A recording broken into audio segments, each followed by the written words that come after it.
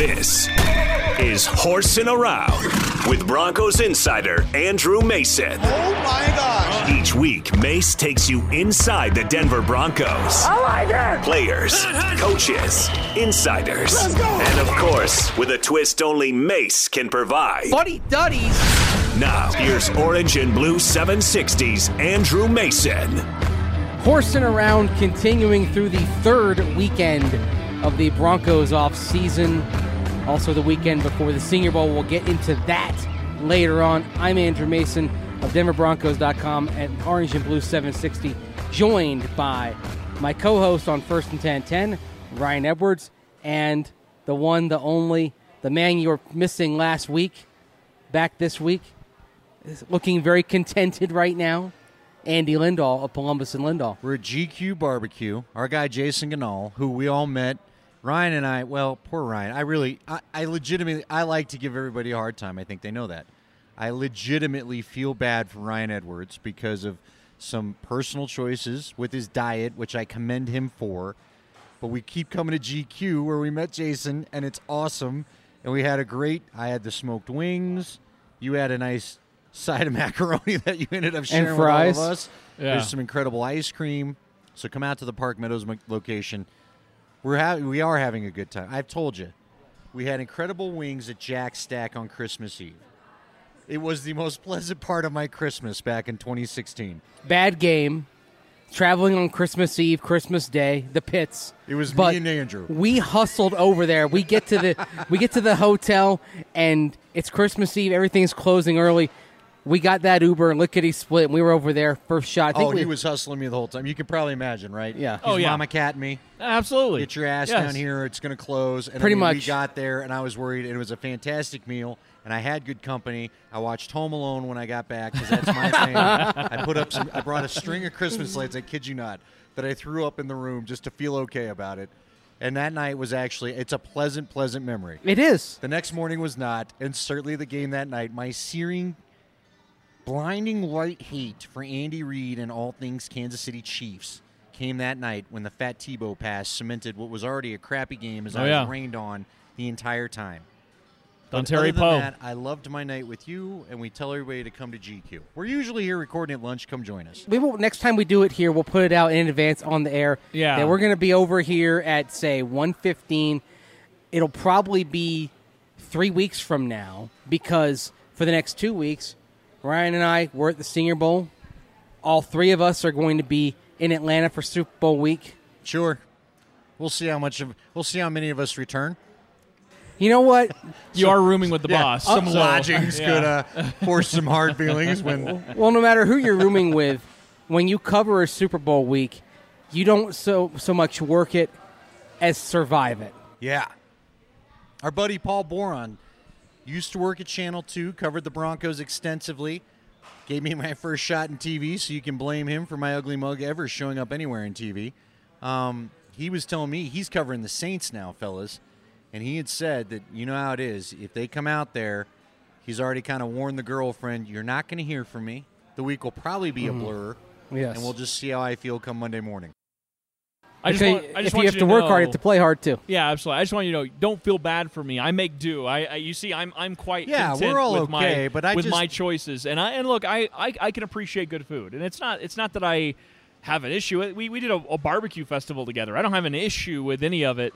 It's just again for my health reasons, I can't. I can't. But it doesn't mean that I don't look like the way it looks for you. But I guys. respect you because if I was given the ultimatum you were given, I'd be dead. Because I wouldn't have listened. Yes. And we'd come here, and it might even happen during a podcast, Ryan.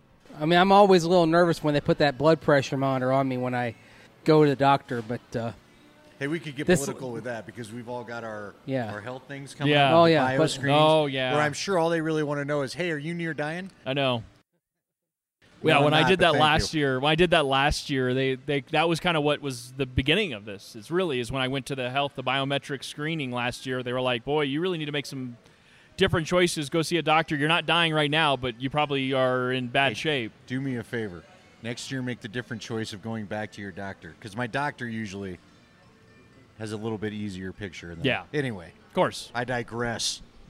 But you like where you are right now.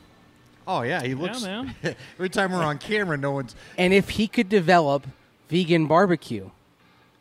Tofu. Oh, man. No, there are vegan. So- I was reading about some places in Dallas that serve vegan barbecue. Like brisket. It's Vegan brisket. Yeah, how long are they staying open? In Dallas? Come on now. One of them's really Maybe popular. in It gets great California they'll reviews. stay open. Tofrisket? Hey, I'm telling you what, if you can make it taste, I feel like we're doing the same podcast we did last time, but Yeah. if you can make it taste and texture-wise a lot like the real thing, I'm telling you, it's a huge market. Well, if this Huge barbecue market. festival comes back to the stadium this summer, shouldn't there be a vegan, at least just one vegan barbecue representative there? I'm just People saying. scoff at it, but the thing is maybe you, as like say you're with a family, right, and maybe everybody is a meat eater except for one person, like your wife, for example, and maybe she'll come with you, but she's not going to eat anything. Well, that would be something that she could eat. Just saying. Okay. I'm not. Hey, look. No, I know. Include everybody. And when you talk about doing the same podcast, you know, we kind of hit the time of year where that may be Yeah, that's a good not point. the last time you utter those words. Well, yeah, there may be points where we're Yeah. like, okay, the quarterback situation again. Right. 4 months? Like 4 months? Then isn't that what it always comes back to? But this week, at least, there's stuff that's new because we are going to the Senior Bowl next week. Well, two of us are. We wish you were coming, Andy. No, you're fine. He's good. You know yeah. what? I love, when you travel with the Broncos, you get spoiled, right? So anytime I don't have to travel, I don't need to travel. Okay. Because, you know, Yeah, it's not quite as you're walking luxurious. on the tarmac, getting on a plane, you're never dealing with anybody giving you the cavity check as you go through TSA. It's commercial airfare. It's somebody taking up more space than I need them to. It's the Hampton Inn or the Wingate by Wyndham. You know, I mean, it's, you know, your little down market. I mean, we're not Motel Motel 6 here, but I mean, it's not staying at the Oh, JW yeah? Hey, we're Marriott not to here. the Super Bowl yet. Of course, he's on the Broncos tab. You and I will see how the other side lives. Yeah, well, for me, and we were talking about it right before, for the Senior Bowl, it's just all football, and that's the reason why I like it. And last year was my first year that I got to go, and honestly, the way it set us up for the remainder of the next few months, I mean, I can't put it in really into words, because specifically talking about quarterbacks, talking about blocking offensive linemen, defensive linemen, cornerbacks. Look, Isaac Yadam was a draft pick that came out of the Senior Bowl. We talked about Deshaun Hamilton. He went to both the Shrine Game and the Senior Bowl. Philip Lindsay was at the Shrine Game. Multiple guys that made impact on the team this last year were seen right there. Okay, so who are you guys beelining to when you get to whatever the practices, whatever it is that they do there? Who are you looking to go see first? Is Drew Lock going to be there? Is one of the quarterbacks going to be there? Drew Lock will be there.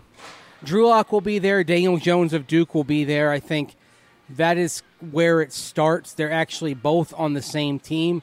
John Gruden is coaching both of them. He likes both guys. Well, it's kind of, remember last year the Broncos got Josh Allen and Baker Mayfield because they were in need of a quarterback.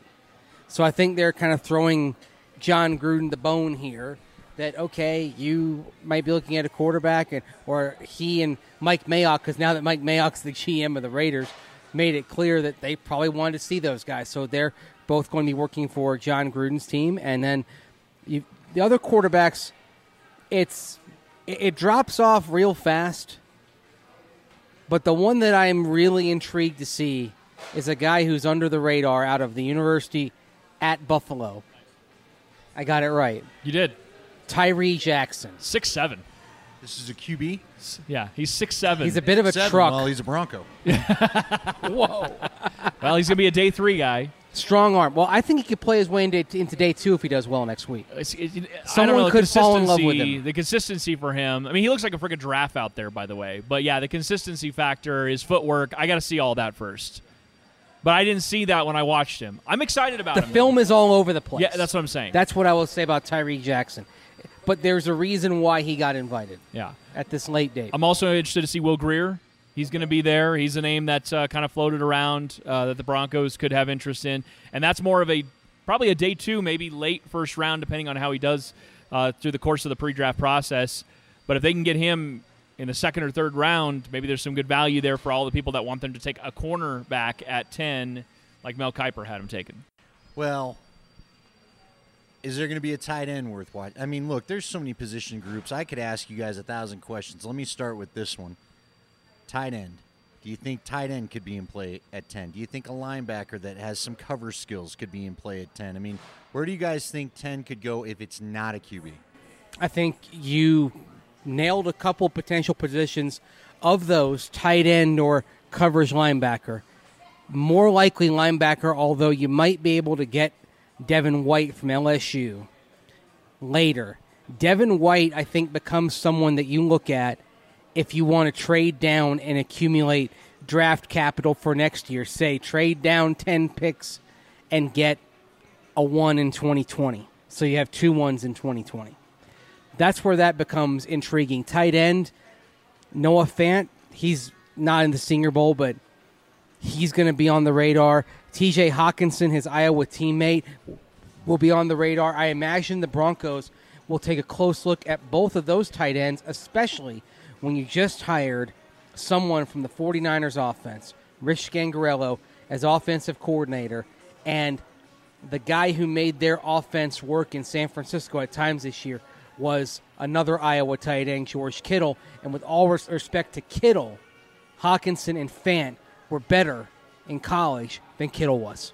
All right, so let me throw this off you guys as well, because I don't know how passionate. I listen to you guys for you guys. How about I put it that way? With all due respect to Mike Kliss, sometimes when we have interviews that I feel like I've already done, I don't always stick around for that. So I haven't heard Mike Kliss's opinion on your air. I've heard you guys give some of your opinions as to where you think the Broncos should certainly go on 1st and 10 at 10 on Orange and Blue 760. I'm not of the mindset that number 10 has to be a quarterback, because to me, fellas, and I'm listening, I'm going off of what you guys have said, guys like you that are paying attention to not only this year but next year. If you're going to tell me that a Dwayne Haskins is going to be, 5th or 6th among guys next year, then you know what? Let me go ahead and wait. If it's not a value pick, if he doesn't slip to the right spot, whatever. Just for example, do you guys believe, like Mike Kliss does, who just said it on our show, Columbus and Lindahl, earlier in the week, that they absolutely have to get a young quarterback? He's making it sound like 10 has to be a quarterback, that you have to force the peg in the round hole. What do you guys feel about that? Okay, well, I mean, there's a couple things with that, and I agree you need to get a quarterback. The reason I think I'd like to see them take a quarterback at 10 is because, first of all, it's a clear plan of where that position is headed. I'd also like to see it maybe a little bit just because I want to know the Broncos are still willing to go after quarterbacks in the first round, and they're not too snake-bit by the Paxton Lynch experience that they've decided we're swearing off quarterbacks in the first round for whoever knows how long. So for me, there's a multitude of reasons. Plus, if you get a guy at 10, as I get back to the plan, that guy is going to see the field, because you learned the mistake with Paxton Lynch one way or another, that he's got to see the field sooner rather than later, whether it's at some point this season or it's to start the next year. You can't delay that. You can't kick the can down the road with a first-round quarterback. You get the fifth-year option, but if he's not ready by the second year, ready to be a starter, then you clearly did something wrong, and he's not the guy. And then maybe you have to cut your losses and move on. But for me, that's why I would consider a first-round quarterback. There's mocks I've seen where Dwayne Haskins is available at 10. Would you guys take him there? 100%. And I don't think he's the 5th or 6th guy. I would say he's more like 3 or 4. I'd say right 2020? now, yeah, I'd say to me right now he slots behind Tua Tagovailoa and Jake Fromm, and that's assuming and both above come Justin out. Herbert. I just like Haskins better than Herbert. Yeah, and that's assuming both of them come out. But I would put him around 3 for me.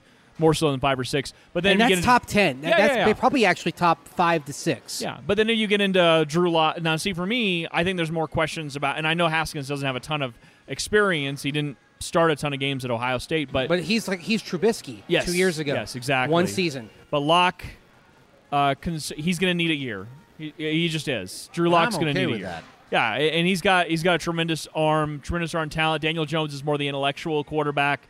He'll probably need some time. They both have accuracy issues. But Haskins doesn't. Okay.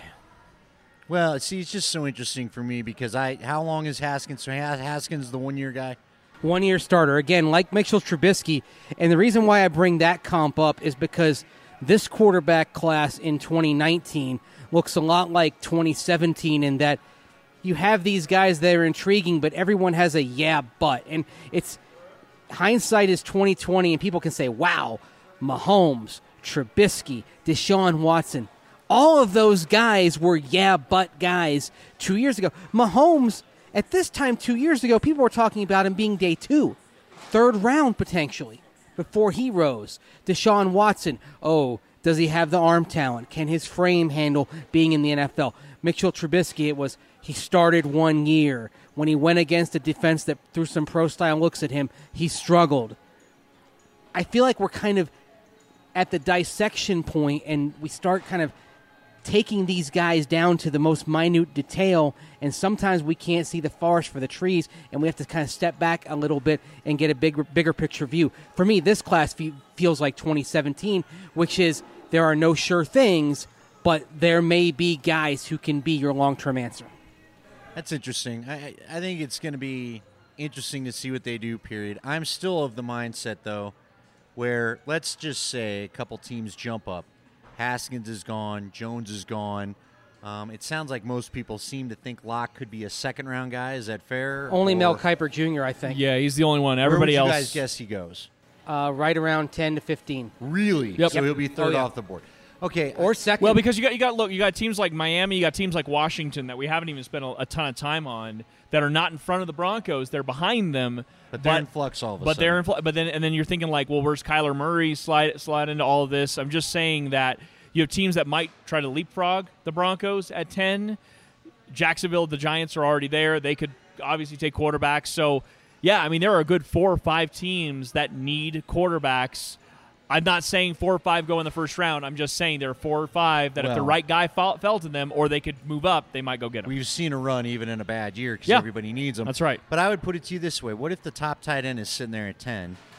Is that still worth? You're shaking your head. I trade no. back. Do we not like the tight end class this year? No, it's a deep class. That's the problem. It's a deep class. Like so for me, I would try to find myself in the 20s, kind of like the conversation you just had with Devin White. Now, Devin White, I think is going to be a riser. Like I have seen more and more mocks with him going inside the top 10 sometimes, inside the top 20. He might be. I could see him being a guy that you may have to stand pat for if you want. But tight end, certainly. I mean, I just mentioned the Iowa guys in particular. I think Fant and Hawkinson are both gone before perhaps pick 40 in this draft. So you don't get one, you get the other. They're slightly different in skill sets, but both look like they're going to be long career guys. Okay, so then let me ask you this. Is there a Derwin James type in there? These are all players. I'm going to throw out the players so people know what we're kind of talking about or profiling. Deontay. But these are positions where I think you need help. Man. You need a playmaking safety. You need a linebacker that can have some coverage skills and kind of be your Roquan Smith, to put it back to the Fangio days. I'm not saying that you're going to find him, but Roquan went at 8 last year. Now there were some quarterbacks that helped push him back there. A tackle. I would take a tackle. Frankly, for me, whether it's left or right, I don't really care at this point. Garrett Bowles, if you got to move, you got to move. I do believe Mike Munchak will either get to you at right tackle or you'll be on to something else. I'll give you a name at tackle, and it might be round 2. David Edwards from Wisconsin, who was I know. Why are we laughing? He was lights out in 2017, okay, and he struggled in 2018. Physically checks all the boxes, comes from a program that has produced one quality offensive lineman after another. Do you get too spooked by what was, in a lot of people's eyes, a bad 2018, or do you look at the better film on him, look at the training he's had, and say, okay, we get this guy in, he should be fine for us? Because that's the kind of guy who could be there when you pick in round 2, and he could be a plug-and-play tackle.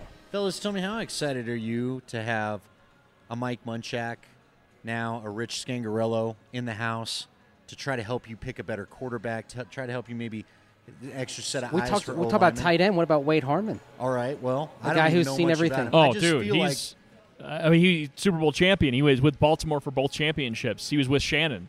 He was with Shannon in that first Super Bowl for the Baltimore Ravens. His eyes? Yeah, well, because he's been doing it for so long. I mean, one of the things you're Todd seeing Heap, here, Dennis Pitta, guys, he kept finding guys. Yeah, you're talking about the Baltimore Ravens. Kept finding them? Yeah, well, he's part of it and coaching them up. Yeah, he's part of it. I mean, you think about what the Ravens have been at the tight end position. I mean, that's an organization that keeps investing in that position and turning out guys that are productive. Just ask fantasy football players what tight end position or what team they want with the tight end. It usually is the Ravens. You're usually saying, well, it's a team that's going to use the tight ends. So no, he's got history there. Now he just came from Atlanta. And Atlanta's had some history there too, but I got Austin Hooper this last week, or this last year and a couple years before.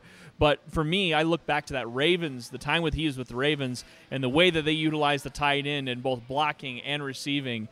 There's a lot to be excited about Harmon. Okay, my point is a lot of panic this past week. Maybe not panic, but I don't know. It was mixed emotion. Let's be honest about it. We all know that a lot of Bronco fans had let us know they weren't ready to go back to the Gary Kubiak offense necessarily, which I think was unfair in some ways. But I also agree wholeheartedly with the Broncos' decision to not allow everybody back in the shop, shall we say. And but isn't that an indicator that maybe he would not want to evolve as you'd hope because he wanted his guys back I would tell you that had been fired? I understand where you'd come from there. I guess my whole problem, not to get too far off the trail, but my whole problem with the evolution thing is you got to remember, and again, I'll just say it flat out, Mark Schlereth has seen tape from Sean McVay, been told the tweaks that they've made in some of the plays. Gary Kubiak's offense is the same offense that was racking up points for the Broncos in the 90s. We just don't have the Jimmy and the Joes to pull it off anymore. So I don't know if it's about him not evolving as much as you just didn't have the guys. He wants to go 2 tight ends and try to run the football because he doesn't trust the middle of the line. You got to give Gary credit. I think when you take the 2016 version of the offense, they did what they could do with their personnel. And frankly, Mike McCoy didn't. And we saw the disaster that led to, right? So that's where I get a little bit defensive of Gary, where I get that it can be boring, but he was boring because boring is what he had in personnel. That said, and I agree with you, I think we all know, I guess that I'm so flabbergasted by guys, and I don't know if it was Mike Kliss or who first tweeted it, when I saw he wanted to bring back, in particular, Periani and Rico, I think everybody's got great respect for what they've done, but nobody thought that was going to be allowed, did they? I saw a tweet, and I thought, there's no way that's going to happen. Well, and what's more shocking is why did it all of a sudden come to a head when it did? That for me is like, what, did you not know this was coming? Or maybe they thought, well, okay, we think this might be coming, but once we get the head coach in here and we get Vic Fangio, maybe through conversation, Gary will realize that that's not the direction. Now, Gary's loyal. He's going to continue to roll with his guys. Look, dude, it shocked me. Can I just say it shocked me? I can be told. I can understand why it would shock John Elway. We all know that was an issue at the end of 2016. Well, right. Why do you think he fired him? I know. Right. 2 years ago. I'm so shocked that Gary thought it would fly. I'm not trying to put it all on Gary, but I'm just like, Gary, I'm not even in the middle of it. Why do you think that would fly? It was a weird hill to die on. Yeah. Oh, it was extremely weird. And you know what? Good luck to everybody in Minnesota. Yeah, I hope I they got do. nothing but respect for all the guys, but seriously. And the Broncos will be up there this season. We will have a one-on-one matchup to digest a little bit later on. And, of course, the one thing weird about Rico with the Bills in 2017 and the Jets in 2018, they had their best offensive performances of the season against the Broncos. We certainly hope that isn't the case for Minnesota against the Broncos. Fangio wasn't coaching this team. This is true. I'm going to ask you guys this. I was thinking about it as we were discussing it. Now that we are sitting here and the Broncos have an O-line coach and a tight end coach and offensive coordinator, what would you rather have? Would you rather have Kubiak, Rico, and Periani? Or would you rather have Scangarello, even though he hasn't called a game at the pro level before? He's been OC in college. Wade Harmon. I want Mike Munchak. And Mike don't even Munchak. have to name anybody else. There you Just go. giving me Munchak. I think they're better with this group they have now than what it would have been with Kubiak. It's not even close to me. And through the sort of the digging process, people I've been texting, people that I know that have been around Rich Scangarello, I'm excited about this guy. I really am. And there's a couple quotes that he had that I was reading in The Athletic this morning about communicating with the next generation of quarterbacks and how you have to change a little bit of the way that you're framing things because it is a different generation that's used to communicating in a different way. And the way that football is being taught now at the younger levels, he's like, nobody's huddling anymore. He's like, that's just not a thing. And he's like, you have to start changing the mindset of what offensive football is. And so this guy, we've said it multiple times on our show, he's a grinder. I mean, you don't leave a 6-figure job to go basically to an unpaid internship just because you know you need that information from Kyle Shanahan to complete the puzzle. And then you take that knowledge and you immediately go to Wagner and you boost the numbers across the board offensively for Wagner. Nearly doubling your points. In 1 year. And you made such an impression on Kyle Shanahan that as soon as he got the 49ers job, you were one of his first hires as quarterbacks coach, which is a big deal because the 49ers were going to be starting over in a lot of ways. They had Brian Hoyer there, but you knew that wasn't going to be long term. They were starting over, and they needed to look for the next quarterback. And he gets Jimmy Garoppolo in there, and he grinds, they work, they spend all the time together. They go on a 5-game winning streak. Jimmy Garoppolo gets paid. Jimmy Garoppolo gets hurt. The guy he wanted in there, Nick Mullins, he's the one that pounded the table for Nick Mullins. By the way, Nick Mullins beat the Broncos head-to-head. As you said perfectly, Mace, definitely the best quarterback on the field in that game. I'm telling you what, man, this guy's got a unique eye for talent. He's a grinder. And my only concern, we voiced it on our show, my only concern is that the Broncos offense takes some significant steps forward this year, and all of a sudden, because it's just the nature of the NFL right now and turnover, he's going to be a head coaching candidate in the very near future, and the Broncos might be starting over on that side. And then you have to find the next bright guy. All right, gentlemen. I wish we were on the radio right now because I would direct my guy to give us the screeching brake sound as we stop everything.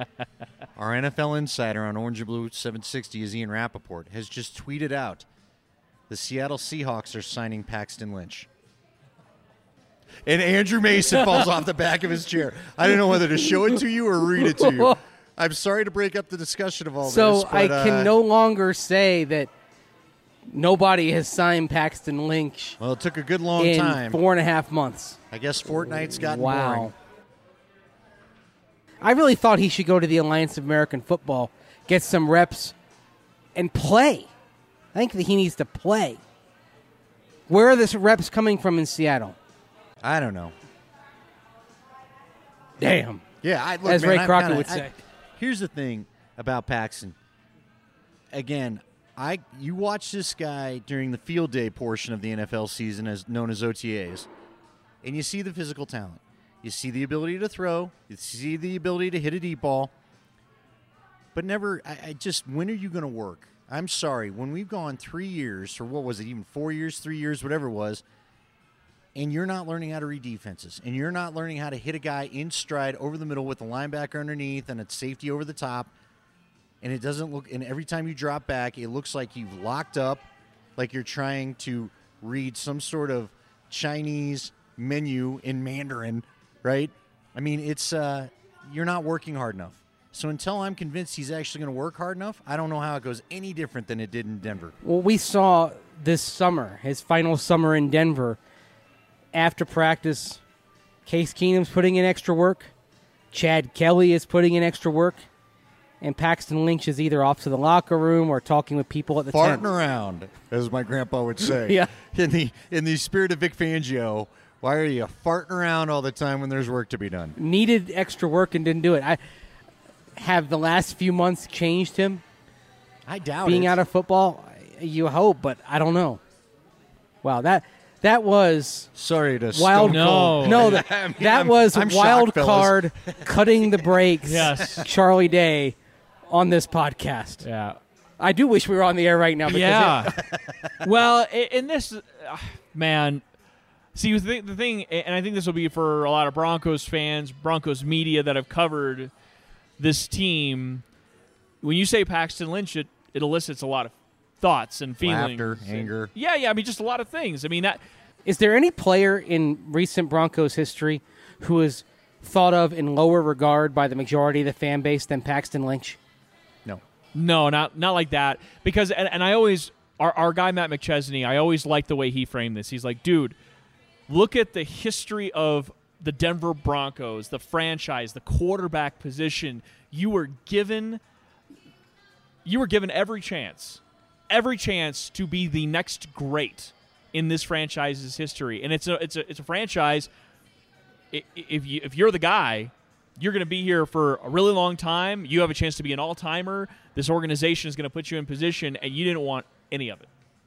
You didn't want any of it. You never showed why they should continue to keep you around, in fact. You didn't even make it through your full first rookie contract.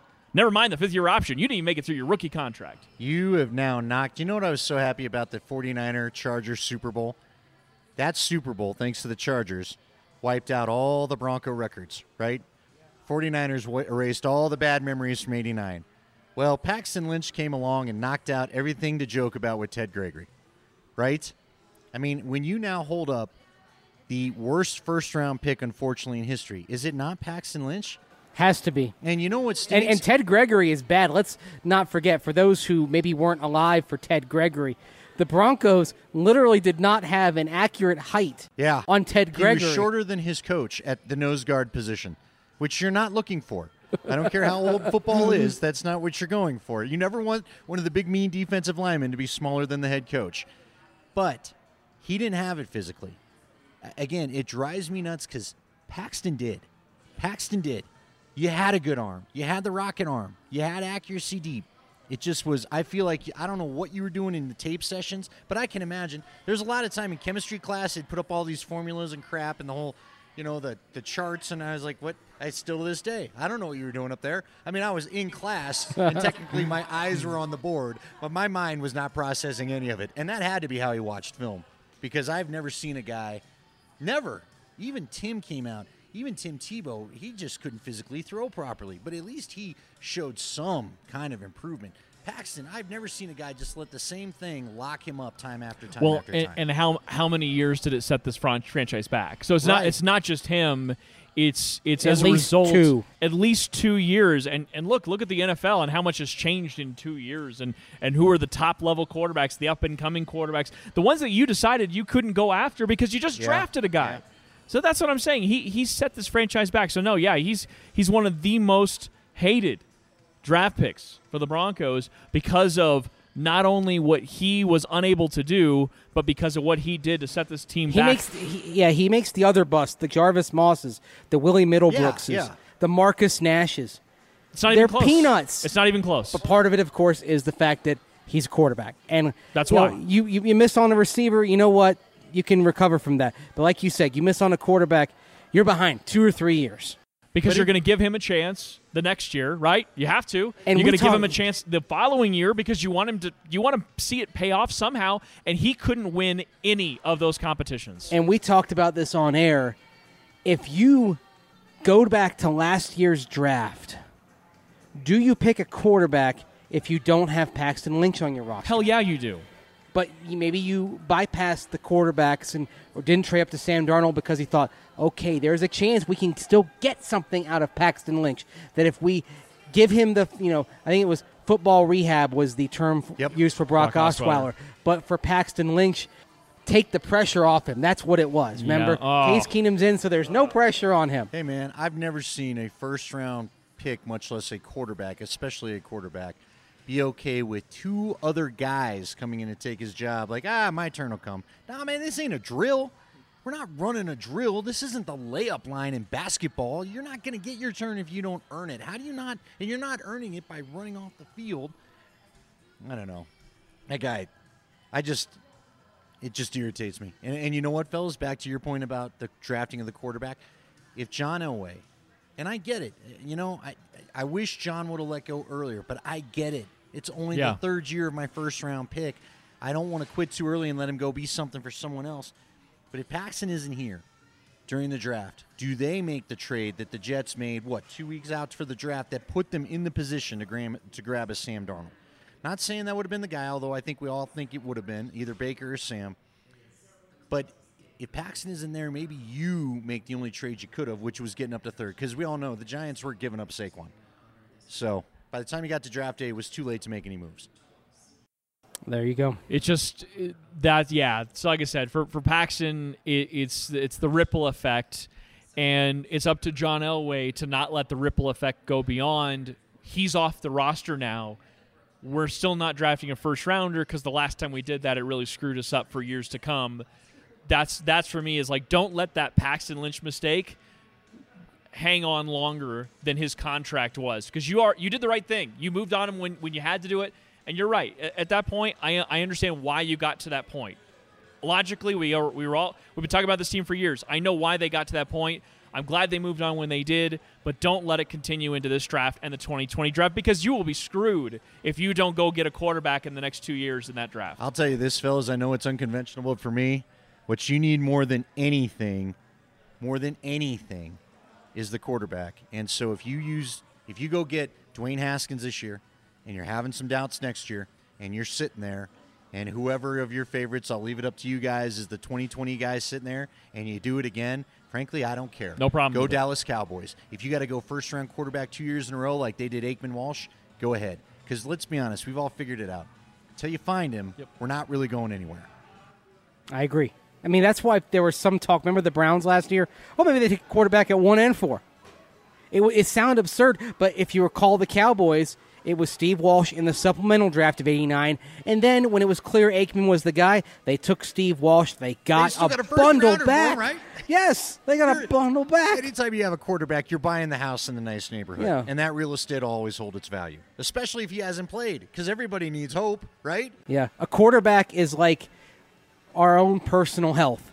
If you don't have your health, you don't have anything. And now, in today's NFL 2019, if you don't have the guy at quarterback, that guy, as John Elway said, you don't have anything. The rest is academic. And look at the rest of this division right now. Meanwhile, they all seem to be, I mean, maybe the Raiders are a bit of the exception because John Gruden just got to town, but they're all pretty settled on their quarterback. The Broncos remain the team that are probably picked fourth in the division until they figure that out. But once they figure out the quarterback, somehow you'll be in contention, and you can make an argument, a legit argument every year that you could win the division. Until that happens, Von Miller's great. Defense can be good. Hey, Doesn't Simon matter. Fletcher said it on your show yesterday. Yep. I thought it was a very poignant point. Never has a team with its star player as the linebacker really won those Super Bowls. It's true, because while Von Miller was a Super Bowl MVP back in Super Bowl 50, he had Peyton freaking Manning. By the way, if you want to hear the podcast, that was Wednesday. I don't know when they'll hear this. Simon Fletcher said it Wednesday. There you go. If You know wanna what? go Let me back pop and that listen. quote in right now. Well, I don't know that Vaughn can be asked to do more than he has. But one question I have, and maybe you guys can help me, because I don't analyze the total football picture the way you do in your living. But I'm not familiar with many teams whose premier player was a linebacker who won Super Bowls. So Vaughn can keep doing what he's doing, but we've got to get that quarterback. We've got to get that Terrell Davis-type guy in the backfield so that you have an equally talented and productive player on either side of the ball. Gentlemen, a pleasure. Yep. Ryan, can't wait for next week. Andy, I'm sure you'll have us on from Mobile. We'll be patched in. Mobile. Like the gas station? All I know is we need to do this podcast under these conditions more often. Oh, I concur. 100%. But first, let's hear from Ring of Fame wide receiver Rod Smith, who dropped by the Pat Bowlen Fieldhouse studio Thursday to talk with Ryan, Steve Atwater, and me about his thoughts on the revamped coaching staff, what he expects from last year's rookie class in 2019, and his thoughts on the Hall of Fame candidacies of former teammates John Lynch, Steve Atwater, and Champ Bailey. Rod Smith in studio. Question for you, man. What should the Broncos offense look like this year? What's their identity? Honestly, and you got to really just look at the pieces that they have right now. I mean, you don't know what other pieces they're going to bring in. I think one thing I love about new offensive coordinators is they want to make an impact.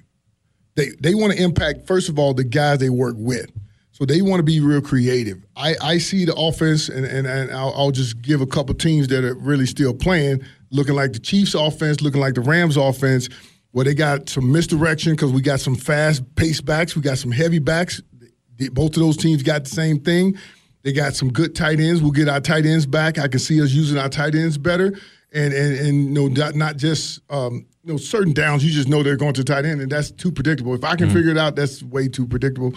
And then I think at the receiver position, because we have some talent there, and we can develop that talent and the skill. And what I mean by that is show and get these guys identities. Emmanuel Sanders has an identity. Cortland Sutton doesn't have an identity yet. And when he develops that identity, and this coach can actually put that in the mix and start putting these guys in position to make some big plays. And I think that's what this offense, to me, on paper right now, should look like. So that's what it means to you to evolve the offense. Absolutely. We keep hearing that. So evolve the offense. So for you kind of started more for individual players, more so than the overall. You're saying individual players, they need to evolve, specifically the draft picks from last year. Yeah, the draft picks from last year, I think, did a great those guys had a great first year because they played a lot. And that's always good when you can get young guys a lot of experience.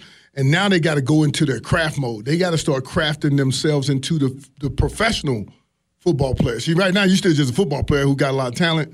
But now you're going to craft into a professional football player, and these coaches can start that to me has always been the definition of a great coach is a person who puts you in position for you to make plays with your skills. Sometimes coaches just grab a guy and stick him in there. I'm like, no, that's not the guy for that play. You need to put the right guy in for those plays. So you have to identify yourself as a player. You want to be one of those guys, of course, that coach can put you anywhere, at any time. But at the same time, you want it to be best fit for the team to be able to move forward, get first downs. Sharp used to tell me all the time, Rob, we need 10.5 yards. Just get 10.5 yards every time. Yeah. He told me 10.5 yards. He said, you know what? That's a first down. Eventually, we're going to run in and bump our head on the goalpost. That's what he used to always say. He said, we get 10.5 yards, we're going to bump our head on the goalpost, we win a lot of football games. And that was my mentality, but I learned that from a guy who came through the ranks the way I did. Start with nothing, grind your way to the top. What do you hope these young receivers, Cortland Sutton, Deshaun Hamilton, Tim Patrick as well, learn from this past year that they will apply in 2019? The first thing is first of all, they got a lot to learn from because they took a lot of snaps. They had some heartbreaking snaps too, some things that didn't go well for each one of them, individually. Some routes that didn't work out, some busted routes, some slip and falls, some getting busted up going across the middle, coming out the huddle wrong. They got a lot of that in their system, and now you got to go fine tune the mental part first. I always believe that part. I think one thing that made me a little different, when I came out the huddle, I already knew all the possibilities. The minute I stepped out the huddle, I knew where my ideal place I need to be, but I also knew the dangers if I did this versus that. And they right now just playing with talent. They're not playing with skills. Skills is when you use everything. You got to use the mental, because just because you can run don't mean you can play better than me. I know how to get to over here on the right time. And that's where they should be able to evolve to. And that's going to come down to coaching as well. To me, that's where the coaching really gets started, is when you can talk those guys into be a little bit more cerebral, because they don't have to worry about if their talent fits. They know that. Right. So, Rod, with our current players, what do you think our record could have been last year in a different offensive scheme, and with our players knowing the offense inside and out? You know what? I'm going to be honest with you. It don't have to be a different offensive scheme. We left 3 games on the table. Bottom line. We left 3 games on the table with the offensive scheme we had. We left 3 games on the table, just my opinion, on some different calls, some different just the game management, overall game management, not just the head coach, but even position coaches. It's some game management that you got to understand, that we left in my honest opinion, we left at least 3 W's on the field that could have been fixed with mediocre offensive play. Right. Mediocre defensive play. That's not just put it on offense. Okay, I guess and special team really didn't in the NFL. Now they almost taking that almost out of the game. I guess what I'm trying to get around to is, how important is it to have a good system? Are the players more important than the system? If you have a good offense, just say if you take the Chiefs offense and you put our players in it, can they be effective? It ain't gonna work the same. To me, because here's the thing. A good player can overcome a bad scheme. But at the same time, if you got a good scheme and some decent players, you can actually do some extraordinary things. Right. Man, let's be honest. We watch the Patriots every year change players just like everybody else. In some cases, more than everybody else. They get rid of some big names. And who is Hogan? Who is this guy? Who is that guy? And next thing you know, you see that guy run down the field with the football. Right. But you know what they do? They put those guys in position for their skills to make plays. Yeah. Julian Edelman is killing. He's been doing it for a long time. But if you physically look at Julian Edelman, you look at his stats, you don't think this guy's going to do that. But they put him in position according to schemes that that are working. Right. And it's just that's one of the things like kind of like what you're saying. For us, you got to know your talent so you can put them in at least a position where now, if they are that much better than the defensive guy, so to speak, we're going to win. And take advantage of that. We're going to take advantage of that. Chatting with Rod Smith here in studio, first and 10 at 10, Orange and Blue 760. But the consistency that you're detailing there comes from having the same quarterback every single year. The scheme, offensive coordinator. I mean, I know Josh McDaniels left for a little bit, but he's been there predominantly through a good portion of that tenure there. So how do you build that consistency when every single year, look, we were just talking about it a moment ago, the notion that if Rich Scangarello has a good year, he could be a head coaching candidate just next year. How do you build consistency when the NFL's constantly turning over like that? Well, the head coach didn't change in New England. That's true, too. All the other people going to change. But he's not the offensive coordinator. But you know what? He's offensive-minded. You think Bill Belichick let somebody come through there and do something that this is his baby? You don't let other people raise your kids, do you? You probably want them to. I did when it started costing, right? You don't let somebody else raise your kids. Remember, any offensive coordinator that come through there, they're going to have to still conform to the Belichick way or whatever they call it. You see what I'm saying? Honestly, here, that's what's been hard. We had inconsistency at the head coaching position. We've had, 4? Yeah. In the last 6 years. Yeah. Mm-hmm. Yeah. Not saying it wasn't warranted because we won Super Bowl and we went to another one, right? So that's not saying that's not warranted, but you look at the Steelers. They've had 4 head coaches, I think, in 50 years. Yeah. So, but they've always been one of those solid teams knocking on the door every single year that you got to contend with. And I'm not saying, well, that's what we're trying to build here. We're trying to have that here too. You know, but the league is so fast-paced, and like you say, they won over there, go buy that guy. Yeah, right. go buy him. Oh, give me that guy right there. And think about it. That's what we're doing now. We're buying guys from other teams to try to put a super coaching staff together. Teams that had success, like the Bears, like the 49ers, not so, but the scheme is what you're looking for a little bit. But the 49ers was putting up numbers. Yeah, they were. Think about it. They was in some games. I mean, you know, it's tough when you change head coaches, but like I said, with that turnover, and I talked about this, and I can leave it up to you guys to go there. But when we went from Cool to Vance, people asked me, "What do you think we're gonna do?" We just came off a Super Bowl. I said, "Dude, it's gonna be bad." And they're like, "What do you mean? Why do you think it's gonna be bad?" I said, "You changed the voice. Mm-hmm. That voice, that one voice alone carries a ton of weight. Right. And when you change that voice." And honestly, you don't even realize there's a ripple of confusion through the locker room. He could be saying the exact same thing, but it's not the right tone. It's not the same tone. Mm-hmm. And that, I mean, it's no different than having one quarterback in the game and another quarterback in the game. But as a player, it didn't change my game. And that's what some of these young guys today, they got to understand that. I don't get to throw the ball to me. You just put somebody back there who can. Mm-hmm. Right? Put it up. Yeah. I still got to run these routes. You got them huge, gigantic fingers, man. Hey, man, I was broke. I was trying to hang out with him. Right? but that's the thing, though. Some of these guys, you still got to make plays. That's why I was going back to what Steve was talking about. If we had the same players in these certain schemes, see, our players, and then because I'm orange and blue all day, our players got to get better at themselves. You too busy rubbernecking. Worry about what the hell everybody else is doing. Yeah. You need to. I got to be on point. Oh well, you know, our quarterback. What did you do? Right. Ain't none of my interviews about other positions. My interviews about what I could have did. And I got to say, the team, they did a good job this year of saying that same thing that you said. You know, they weren't focusing on other people. You know, I know people interviewed Vaughn after the game, and he was like, "Hey, I understand that side of the ball, but my job is to get sacks and to get, be on point on defense." Most of the guys, they echoed that same thing. So I think that definitely resonates with them. Yeah, but honestly, here's a veteran guy who takes ownership for his position. Mm-hmm. If I'm not getting to this quarterback, I'm hurting our team. I don't care what they do on offense. Right. My job is to get that ball back.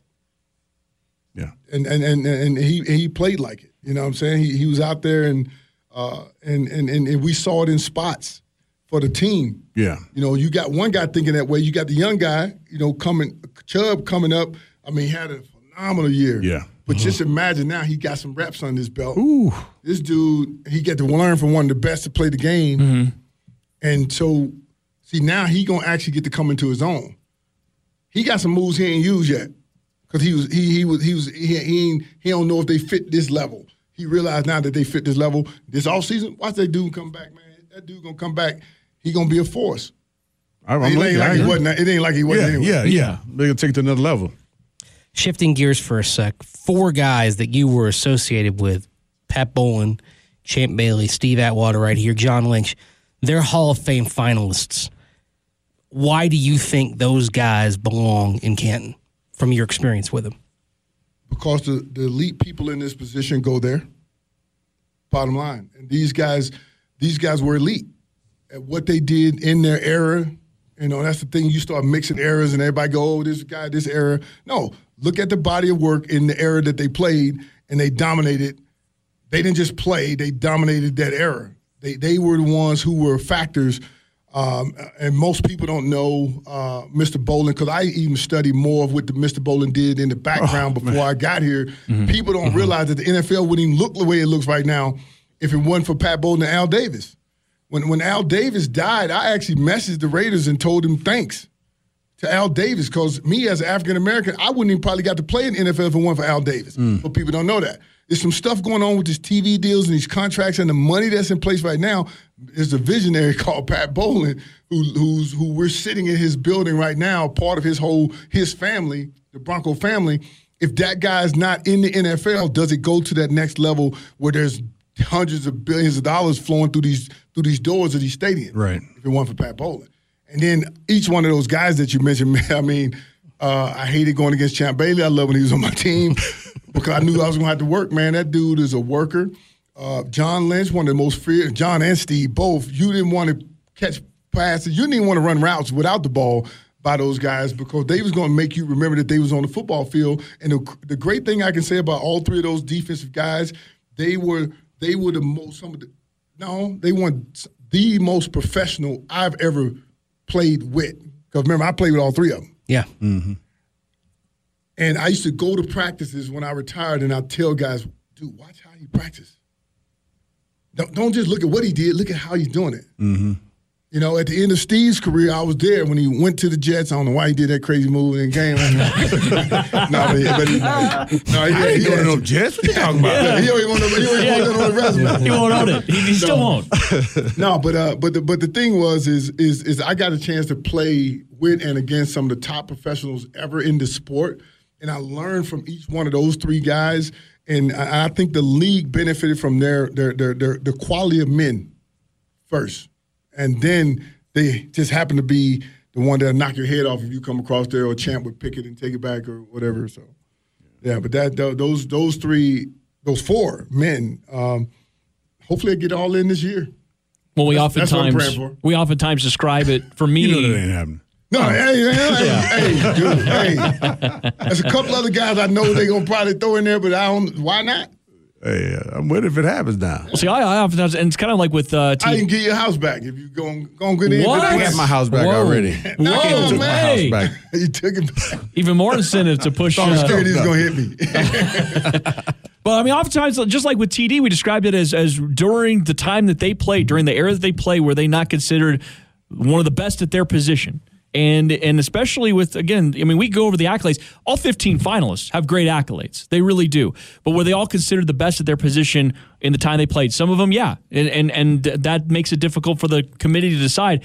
But you just described them perfectly. I mean, when you were thinking about going across the middle, you had to be in the mindset of what that was going to be like. Where is this guy at? That's right. Yeah. Where is he at? Yeah, change his game. No, right. I'd like to hear from you. Like, what do you think about the low number of Broncos in the Pro Football Hall of Fame in comparison to the winning tradition that we have around here? Why do you think it is? Because I know you're deserving. Dennis, Mecklenburg, Carl Mecklenburg, Randy Gradishar. You can go down the list. Yeah, Louis.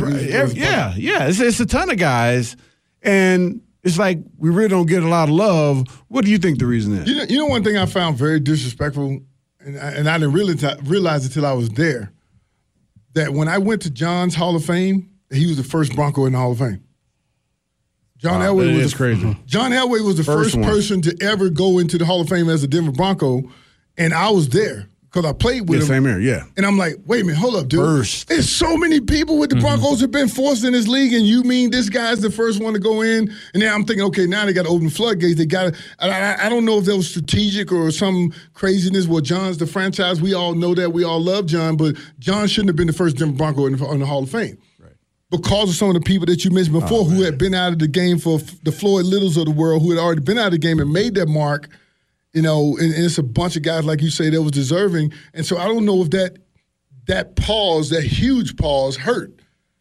Because now you notice every finalist, there's 3-4 guys that have had impact with the Broncos in that list every time now. Yeah. But every year it's going to get more and more crowded with this new era of guys. Then you start going this whole era thing, and it pushes a lot of guys out for years to come, and it's kind of hard because I mean, like you said, in the history of the NFL, you could go down and see how many guys with the Bronco uniform made major impacts, and those guys are deserving. Yeah, it's amazing that this franchise in particular has no defensive players, and there was the decade plus of the Orange Crush. Come on, you don't have one Orange Crush player. You played with Champ, you played with John Lynch, and you played with Steve Atwater, and those guys aren't in. I mean, really. There's some guys that should be in before them. Exactly. Like we just mentioned a bunch of them. Gradishaw, this dude is like, love Randy. Every time I see him, I just give him a big hug. I'm scared he's going to hit me. I'm scared he's going to hit me. But this dude made tackles back. He was doing 200 tackles when there was only 14 games. Yeah. How do you not recognize that and say this guy set the tone for what the NFL is like today? Well said. Tip of the hat to GQ for the outstanding lunch for Ryan Edwards, Andy Lindahl. I'm Andrew Mason. Thanks for horsing around with us. This has been another edition of Horsin' Around with Broncos insider Andrew Mason. Check out Mace on DenverBroncos.com and weekday mornings at 10 with Steve Atwater and Ryan Edwards. That's how we get it done. We'll see you next time on Horsin' Around.